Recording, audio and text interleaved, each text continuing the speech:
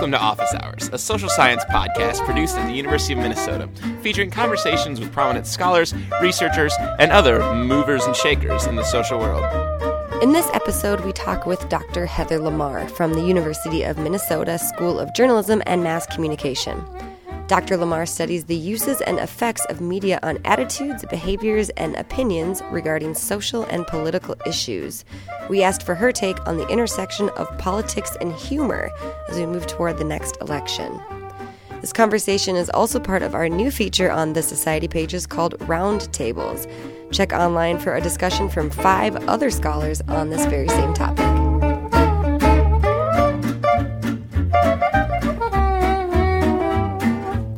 For this project, we really wanted to understand the social scientific take on the effects of consuming all this political humor in its many forms. So to get this conversation started, I first asked Dr. LaMarre what she saw as the most dominant type of political humor that we see today. So when you think about forms, you can think about this 2 different ways. You can think about form as in satire versus non-satirical, almost sort of slapstick or something else. And if you want to think about it that way, the actual sort of comedic device, satire, is the reigning form right now. And we can attribute that to probably the Dennis Millers, George Carlins of the world really made it popular in the more current times. But Jon Stewart has turned it into an industry, and Stephen Colbert. Together, they're the tag team of late night satire. So, but even in animation with South Park, American Dad, it's a lot of satire. Mm-hmm. So that is the dominant form when you think of comedic device. When you think of form as in how they're using satire, it's really expanding all over the place. We have some satire. There was even a satirical film that was made to sort of contradict Sicko. Kelsey Grammer starred in it. So we have it in feature-length film form. We have satire in animation. We have satire in late-night television. And, of course, stand-up comedy is the king of satire. So it's kind of, it depends how you want to define form, but that's what's going on right now. Now, what sense do you have of the limits of what's, like, appropriate topically about, political humor? And what do these limits tell us? Well, again, the thing about humor, and satire in particular, is that one of the comedian's role is to test limits.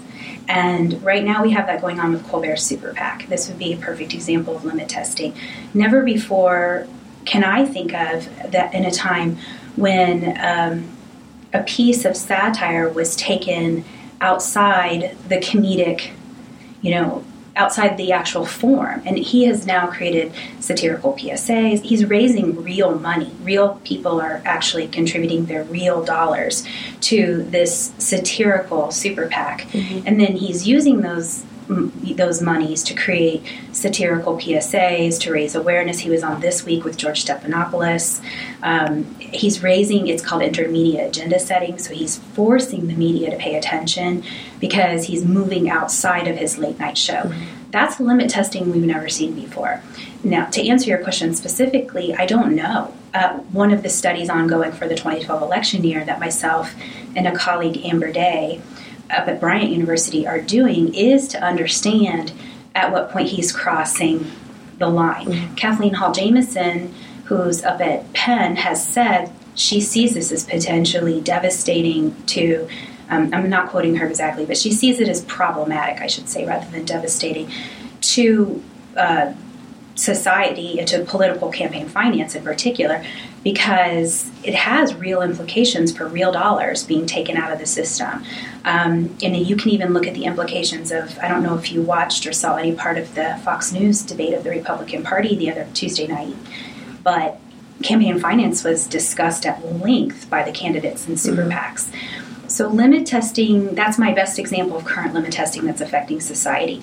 But to answer what are the limits, we don't know. We know that there's some things. We know that something like when there's some religious limits. We saw what happened with when people tried to basically create humor in comedy strips about Muhammad, the prophet. We saw that became a life-threatening situation for those people. We've seen that when people try to do anything comedic after a national event like 9/11. There's a mourning period, but we don't really know what that grace period is, how long it is before the nation's healed enough that they're ready to laugh.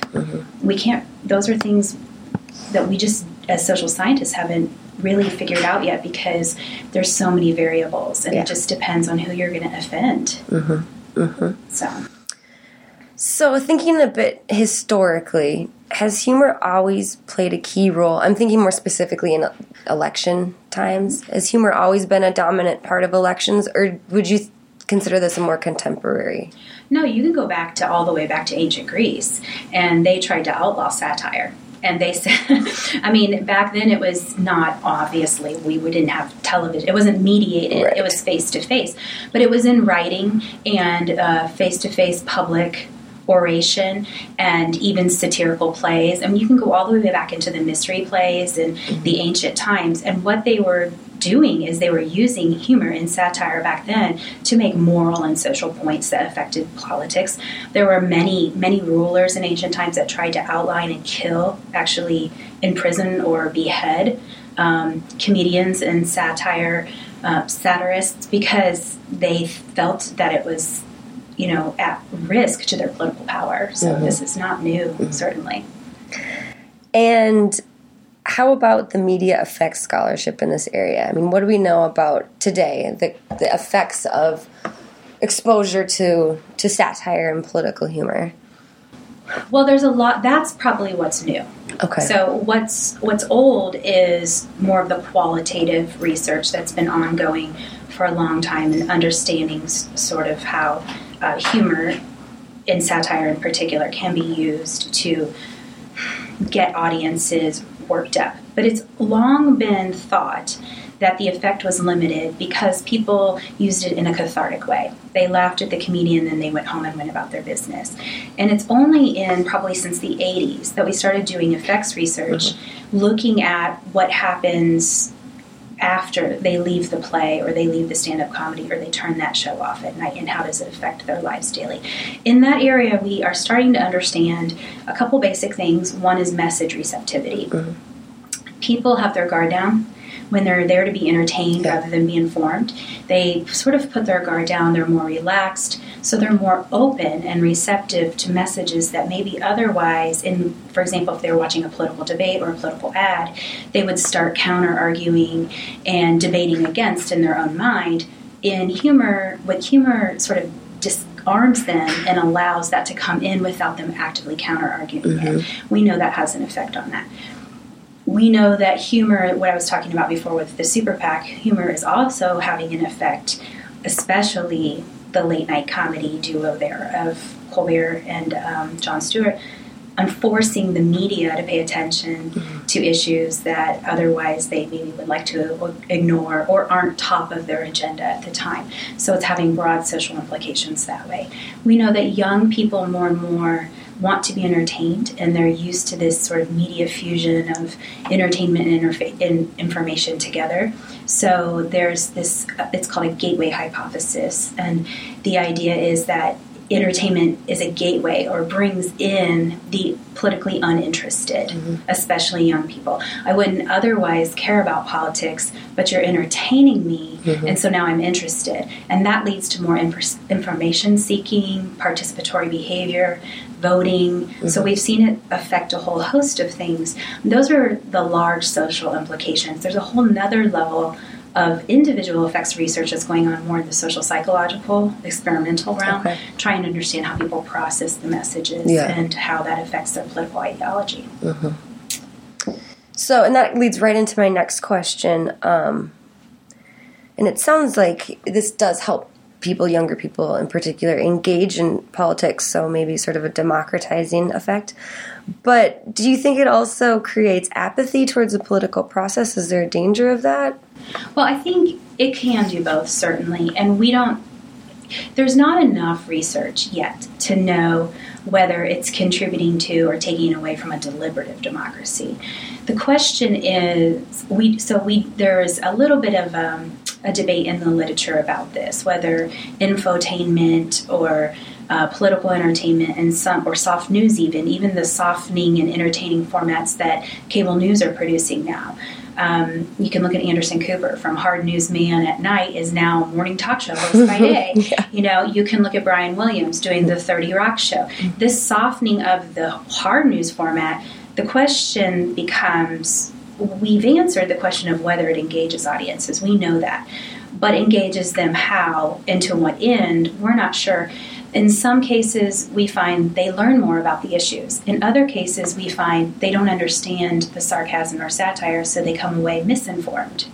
In a lot of cases, we find evidence that because comedians pull out segments or cherry pick segments and then use them to an exaggerated point to make it funny, sometimes audiences don't understand that it was exaggerated. Perhaps one of the biggest issues is that this sort of shutting down of deliberative democracy where people, like you said, people take away sort of this disgusted sense of the system. Right. And it can definitely relate to that, cause that. There's also maybe a popular perception that political humor is associated with liberal or left-leaning political parties, or maybe the more dominant forms. And do you think that is true, or is that a misconception? And the broader question is, who benefits from this humor then? What parties or politicians? So can we clarify, the popular perception is that liberals are producing the humor, or that liberal audiences are using it, or do you think both? I think the production side more. So on the production side, or maybe even the form of the jokes. I think I disagree. I would agree with you that is the popular perception. Yeah. I would disagree with you that there's truth in that. Whitney Walther's master's thesis looked at conservative stand-up comedy. And Chris Rock is an example of a person who is probably perceived, and he might even dispute this himself, he's probably perceived as being very liberal, but he has very socially conservative messages in his joke-telling. There has been Dennis Miller and Lewis Black. These are two comedians who are they have a lot of conservatism in what they do. Glenn Beck has millions and millions of people who follow him who consider themselves to be social conservative, almost to the point of evangelical, yet he uses sarcasm and humor. In fact, his whole catchphrase is the fusion of enlightenment and entertainment. He started out as a comedian. Bill O'Reilly and Glenn Beck did a road show a year ago to sold-out crowds across the entire country, and those are two of the most powerful and popular conservative commentators in America. So I think it is a misconception. I do think the misconception comes from the popularity of Jon Stewart. Right. Oh, and also we should add that in all my research, and I think everybody's research with Jon Stewart and mine with Colbert, there's a pretty even split across the ideological spectrum, and almost as many Republicans and conservatives watch and enjoy those two comedians as liberals. So although we see them as being liberal, audiences who are conservative still really find them funny and watch them regularly. I didn't know that. That's interesting. How about an international angle? I mean, are shows like The Daily Show a uniquely American product? Is this type of satire a contemporary American phenomenon, or do you think that there could be a global tone? And if this isn't your area, that's fine too. It's not exactly my area. I can't speak to. I know in Russia there's some satire.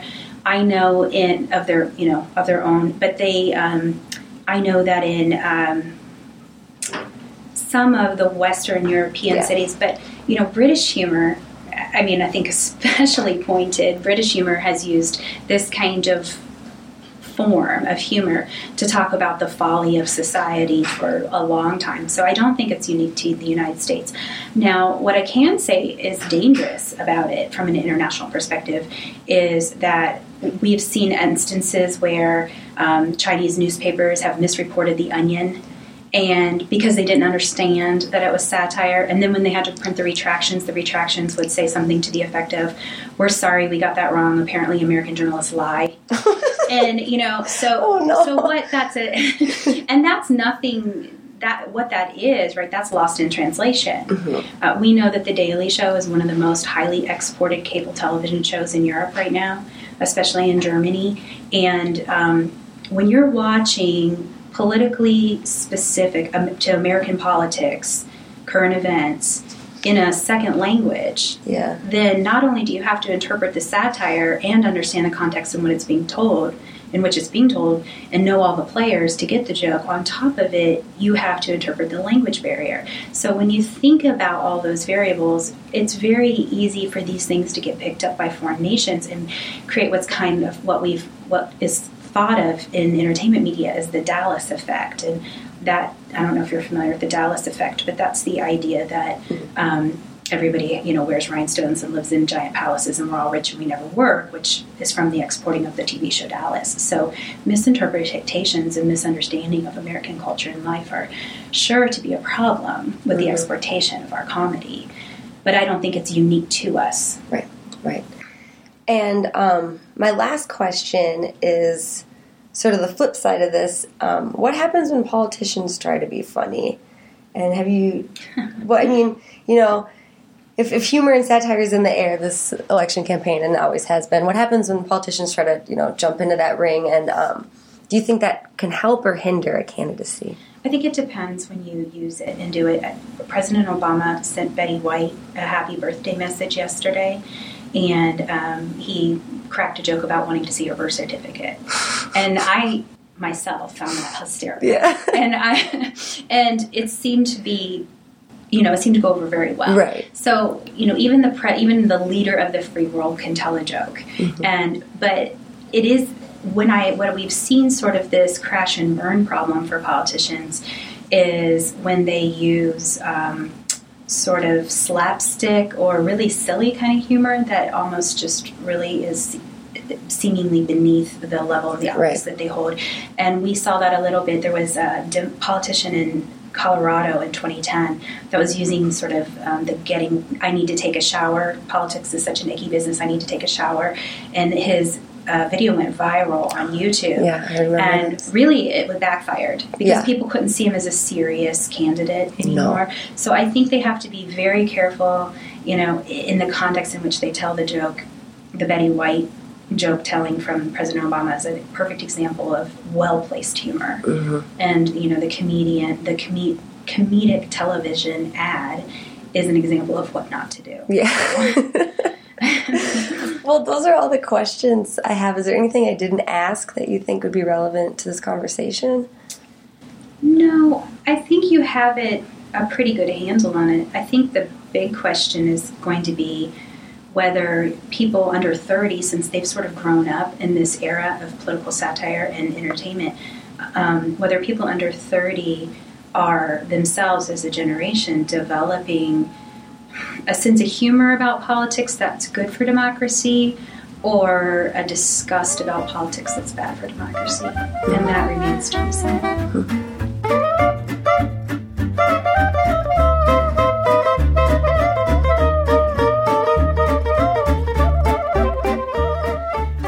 That's all for this episode of Office Hours. As Sarah said, this episode is part of a roundtable on politics and humor you can find at thesocietypages.org, alongside a whole bunch of new features we've been rolling out, such as the TSP reading list. So go check it out and tell your friends, family, colleagues, students. Everybody's welcome at the Society Pages. See you soon.